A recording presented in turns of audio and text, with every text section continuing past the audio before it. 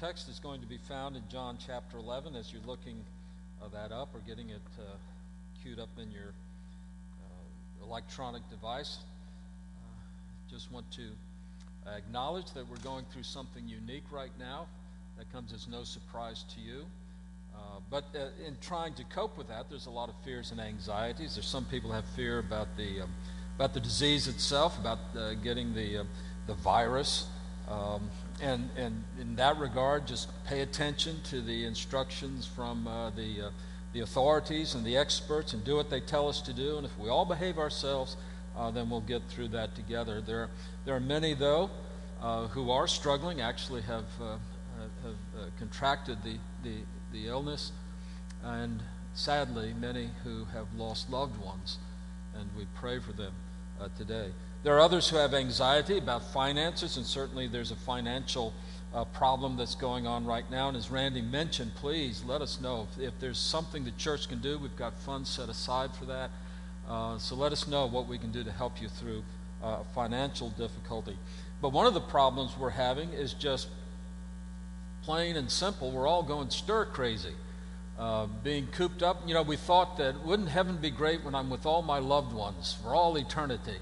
And right now, that theology is being put to the test. We do have the feeling that in heaven, perhaps there will be a perfection of the soul that will get us through that. But there is a certain amount of anxiety. There's a certain amount of displacement.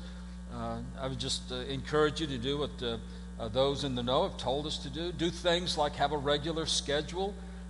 Get up in the morning and get dressed, start the day, have a project, have something to do. It's important for children to have structure in their lives. Reach out and contact other people through the social media that we're blessed with in our own time. So certainly do all those kinds of things. But the thing is that we all respond to these challenges differently. We all come into a moment of crisis, and we don't react the same. There's a little bit of differences. It might be categories, but basically we're all unique individuals. And so be honest and be real. Let others help you. Reach out and certainly trust in the grace and the mercy of God. I think we see something of that, and that's why I mentioned all this in John chapter 11. Now, my actual text this morning is in John 11. And verse 35. John 11:35, and I'll read the whole verse for you. It won't take long. Jesus wept. Now, one of the reasons to preach on this verse is because it's the favorite of junior high school boys. Whenever they're told, memorize a verse of the Bible, this is the one they go to. They know it's the shortest verse in the English Bible. Maybe not in the Greek and the Hebrew, but in English, this is the shortest verse. And the other reason to preach from it is that it might result in a very short sermon. Au contraire, that's not exactly what's going to happen this morning. But this verse, so simple and so short, actually is very profound in its nature. Because Jesus, the Son of God incarnate, walked among us. He experienced all the things of life that we experienced. He got hungry. He got thirsty. He got tired. I don't know if he got frustrated with his disciples, but he certainly had a right to in that regard. He did at one point said, "How long will I be with you?"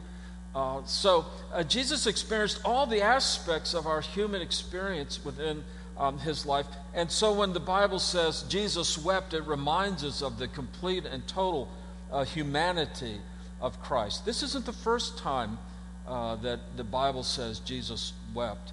In Luke chapter 19, we read how Jesus came to Jerusalem, and before he entered the city, he was looking down on the city, and the Bible says in Luke 19:41 that Jesus wept over the city.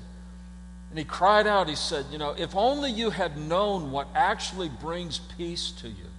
If you had only actually known where your hope is really found. He looked down on a city and he saw a city filled with politics and a city filled with religiosity. He saw a city filled with merchants and those who thought life consisted of how much they could get.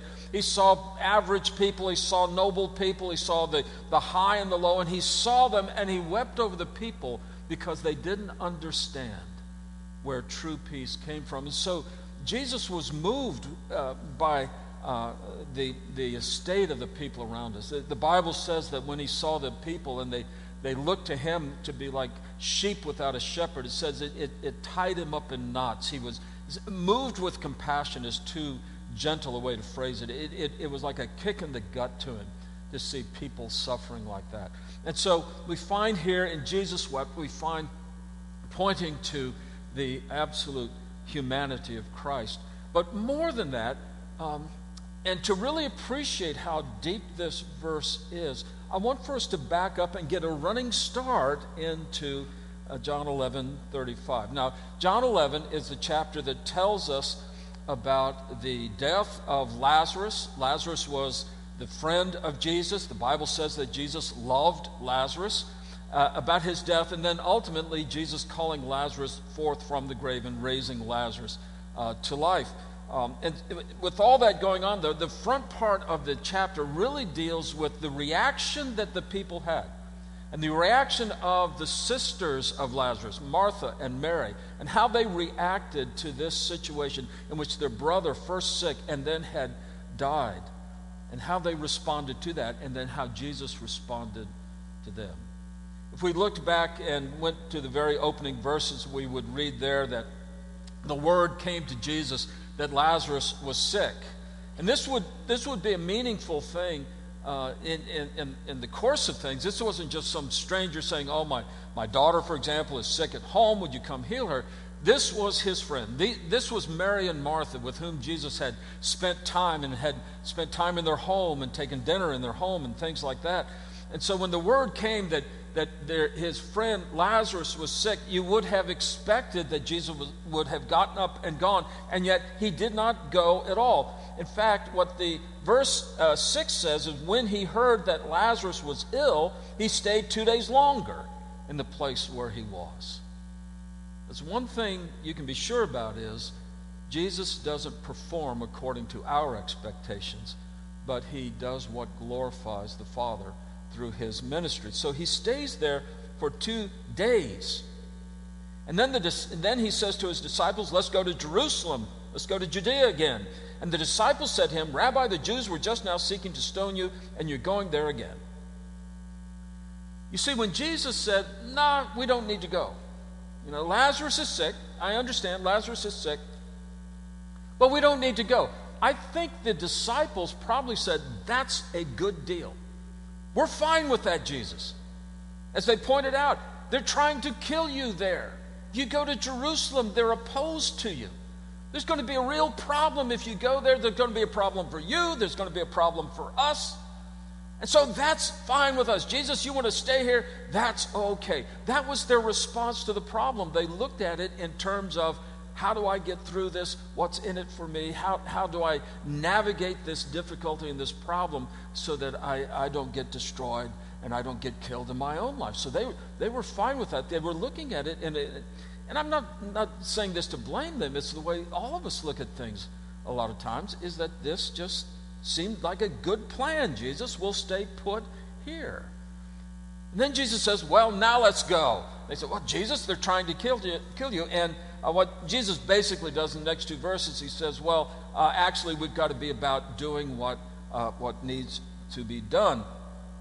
And then after saying these things, he said to them, this is verse 11, he says, our friend Lazarus has fallen asleep, but I go to awaken him. They said, Lord, if he's fallen asleep, he'll recover. The fever is broken, the illness is past, whatever it is. He's just resting up now. He's regaining his strength. He's going to recover, Jesus. And naturally, they haven't understood him because Jesus was speaking about his death. And so in verse 14, he tells them plainly, Lazarus has died. But look, verse 15. And for your sake, I'm glad that I wasn't there, so that you may believe. But let us go to him. In other words, what Jesus was saying was that, guys, you're looking at this all wrong. You're looking at this situation as if you were at the middle of it. You were the center. You were the focal point of it. In point of fact, the glory of God is the focal point of what's happening. This isn't about you. This is about the glory of God. Now, I grant you that's hard to see. It would be hard for me as a disciple back then to have seen it. It's hard for us now in the middle of the, I don't know if we're shut down, locked down, or quarantined, but whatever it is, we're staying close to home. And you look at that and you say, now where's the glory of God in all this? You know, where's the glory of God in people who are dying, or people who are getting sick, or the economic distress that people are facing? And we look at that, but most of the time we're looking at that on the basis of what's going on in my life, and we need to understand this isn't about us, it's about the glory of God. It's about what God is doing in the world to draw us closer to Him, that we might understand who He is and magnify Him and praise the glory of His grace in Christ Jesus. So when the disciples responded basically in a very natural, very human sort of, well, let's play the system to work our own way, what's best for us, Jesus challenged them and He said, you need to be reminded, this is about the glory of God. And then Jesus got up and He went. And I love the following verses. I'll just read them because they deserve to be read. So Thomas, called the twin, said to his fellow disciples, let us also go, that we may die with Him. And so they were challenged to follow Jesus. Jesus said, it's about the glory of God. Thomas said, okay. If that means we die, we're going to do it following Jesus. Well, the story goes on, and Jesus goes to Bethany where the sisters and Lazarus has died, and the sisters are there mourning for him. And the scripture says in verse 20, when Martha heard that Jesus was coming, she went and met Him, but Mary remained seated in the house. Now, just about every time we see Mary and Martha in the New Testament, Martha is doing something, and Mary is a little bit sort of holding back and is actually, to tell you the truth, experiencing things more than Martha is. Martha, when Jesus came to dinner one time, Martha was in the kitchen and she was preparing the meals and all that. And Mary was out at the feet of Jesus learning. They were having Bible study together. That's the time that Martha says, Jesus, don't you care? I'm doing all this work and Mary's doing nothing. Tell her to help me. And Jesus said, well, actually, Martha, Mary's chosen the better thing. Later on in the Gospel of John, we'll see that they're having dinner together. And Martha, again, is serving and she's taking care of the table and all that. And that's when Mary gets up and she washes the feet of Jesus. So Martha is very much a servant. She's very much a doer. Her way of getting through this tension of a death in the family was to make sure everyone was fed and everyone was comfortable. She was being the hostess and she was taking care of all that. And so when she hears Jesus is coming, this is something else she needs to do. So she's going out to see Jesus. Mary, meanwhile, for whatever reason, she remains seated in the house. I kind of feel like maybe she was experiencing the emotionality of it more. But people respond differently, and everybody's unique in how they respond. So Mary goes out and finds Jesus. In verse 21, or Martha goes out, and Martha says to Jesus, Lord, if you had been here, my brother would not have died. Okay, that's good enough so far. If you'd been here, my brother wouldn't have died. A little bit disappointed here. We sent word. We told you he was sick. We gave you plenty of time to get here. And if you'd come, my brother wouldn't have died. But then she says this, but even now I know that whatever you ask from God, God will give you. You got to give Martha credit. It was true. If Jesus had been there, Lazarus wouldn't have died. It was also true that God will still give whatever Jesus asks. So Mary hasn't retreated from her faith in Christ. She hasn't retreated from her absolute confidence in the ability and the power of Christ. She's simply pointing out a fact. You didn't come, he died. But she's also pointing out another theological fact. But God still responds to what you ask, Jesus. See, she's not rejecting Jesus, but she's sure going through those kinds of thought processes that we have so often. And so when she said, but God will listen to you, Jesus said to her, your brother will rise again. I mean, that's a terrific promise. And Martha takes it the way you and I would take it. She says, I know that he will rise again in the resurrection on the last day. Yes, Jesus, I know that's a theological reality. Yes, I know that in Bible study, the dead will rise again in Christ and all the glory of the resurrection. That's a wonderful thing. Thank you very much, Jesus. We know that already. Jesus said to her in verse 25, I am the resurrection and the life. Martha, this resurrection you think is way off out there somewhere someday. I'm the resurrection. I'm standing right in your midst. This hope that you have for someday is today. This hope that you say will take place somewhere, somehow, is taking place right here, right now. Martha, I am the resurrection and I am the life. See, the resurrection isn't a concept. It's the person of Jesus Christ. The resurrection isn't just some nice idea. Wouldn't it be nice as if we could come back to life? Or when things go badly, they turn around. No, the resurrection is the reality of the power of God in Christ Jesus. When he died for our sins and then God raised him from the dead. And so Jesus says, I am the resurrection of life. Whoever believes in me, though he die, yet shall he live. Everyone who lives and believes in me shall never die. You know, we could have a sermon series there unpacking what that means. But basically, Jesus says, somebody believes in me, the resurrection becomes the reality of their life. And death has no more hold over them. But then he says this. This is the end of verse 26. Do you believe this? Not really, do you think this is true? Not really, do you know that this is the right answer on a multiple choice test? But Martha, do you believe this deep down in your soul? Because Martha, you think about a lot of things, and that's great, and you consider things, and that's fantastic. But Martha, do you believe this so much that it'll radically transform your life? She said to him, yes, Lord. I believe that you are the Christ, the Son of God, who is coming into the world. Folks, she got there before Peter did. She got there before James and John and Andrew. She got there before anybody else. At the end of the gospel, John says, these things are written so that you may believe, and believing have eternal life. And here she is. She is believing. She is believing not in that casual way, not in sort of a superficial way. She's believing in the depths of her heart, in the midst of the greatest crisis of her life, in the midst of the sorrow and the confusion of the death of her brother. Jesus, I believe. Yes, Lord, I believe you are the Christ.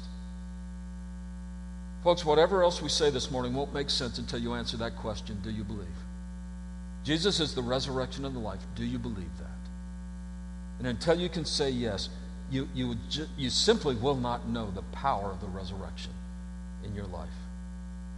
So what happens here is that Martha comes to Jesus, a very active person, a very thoughtful person, and she comes with a question, but she comes with an affirmation, that, well, God still listens to you, Jesus. I'm not doubting that. And Jesus answers her need. Where the disciples needed to be reminded, this is about the glory of God, Martha needed to be reminded, and this is about where your faith really is. This is about where your investment of your life really lies. Now, this brings us now to our text. And when she had said this, she went and called her sister Mary, saying in private, the teacher's here. He's calling for you. And when Mary heard it, she rose quickly and went to him. Now, you just got to imagine the picture. Martha comes in and very quietly just whispers to her, because the house is crowded with people who've come to mourn with him. And Martha says, Mary, Jesus is here. Jesus has come. He's outside. He's calling for you. You need to go see Jesus.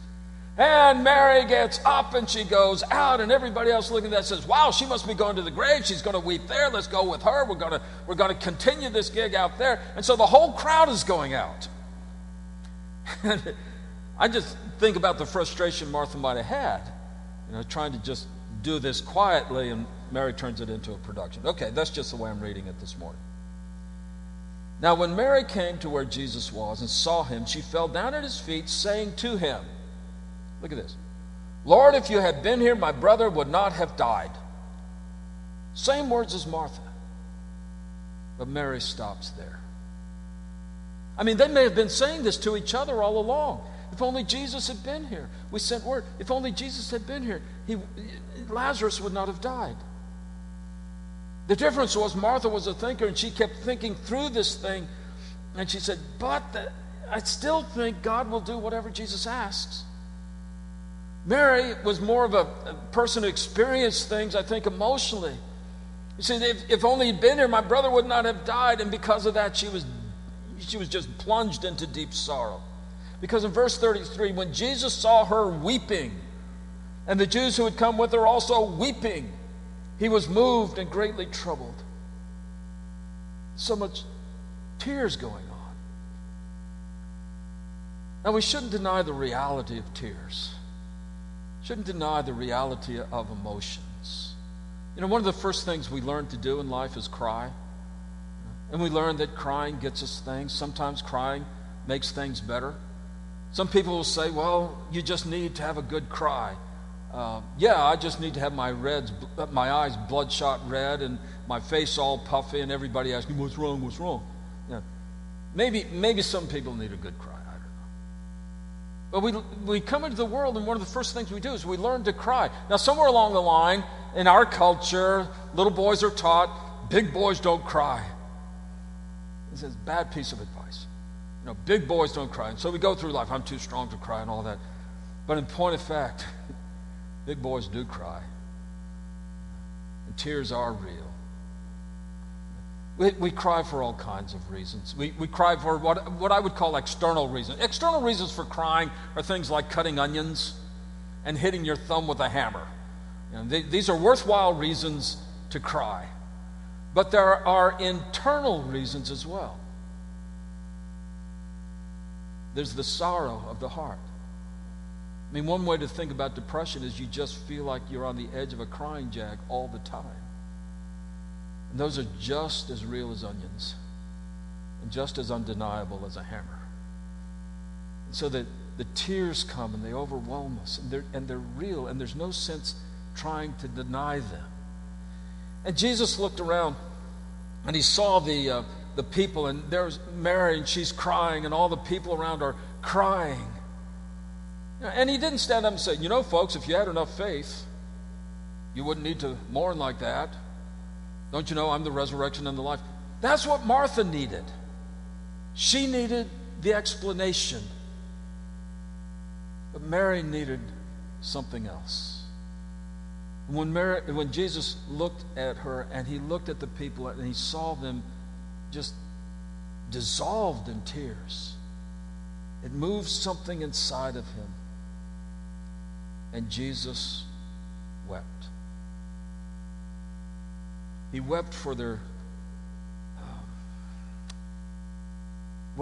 anguish, wept for their lostness, wept for the intransigency of their reliance upon their own understanding, wept for them because they didn't know the glory of what God was about to do. He wept for them, with them, in the way that he would die for us with our sins upon himself. That's why I said we don't understand the profound nature of this verse, Jesus wept, unless we go back and get a running start into it. Because Jesus wept isn't just an observation of what he happened to be doing at the time. It's actually a signal that Jesus is ministering perfectly to those in grief. And he comes and he stands with them, and he cries with them, and he weeps with them. Never alone, but with Jesus there at their side. You see, there's something about tears, and that is the tears are real, but they do not rule. Because Jesus wept, and then the next thing he does is he gets up, he has the stone rolled away from the tomb, he calls Lazarus out of the grave, and this is all for the glory of the Father, for the glory of God, so that all would know that what was coming was the fullness of the resurrection power of the Father through the Son by the power of the Holy Spirit. He knew that was coming, but he paused to take just a moment for Mary to know her tears were okay if she would just trust him. She would just trust him. And so this morning you might need to be reminded that, this life, this world, this situation that we're going through now is not about us. It's not about you. It's about the glory of God. And the pathway through it is not to figure out some clever scheme and some clever strategy, but the path through it is to just look to the glory of God and to follow the glory of God. Do all the things the experts tell us to do and to be wise about our decisions, but ultimately to know that it's not just that God has this covered, he has us covered.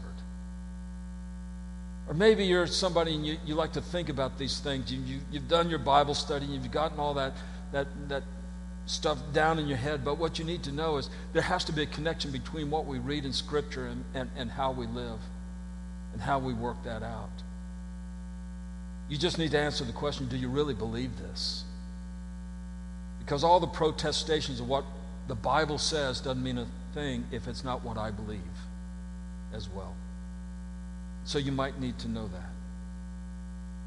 Or you may need to just know that Jesus loves you. And he knows our griefs. He understands our sorrows. You're in a place where he has been. And he hasn't lost track of you. It's just, all this is just another way of saying to deny yourself and take up a cross daily and to follow him. It's a dangerous thing, I know that. It means you're not in control, but you're not anyway. It means that you don't get to guarantee your comfort, but then you can't guarantee life anyway. But when you deny yourself, take up a cross daily, follow him, and live for the glory of God with faith in the promises of God and trusting in the comfort of God, then we truly are living for his glory. And that's how we get through it. Because the bottom line is not just that God has it covered. He has us covered. Let's bow together in prayer. Gracious Father, we do thank you for the magnitude and the wonder of your strength and power in our lives. Thank you that your understanding is not limited as ours is.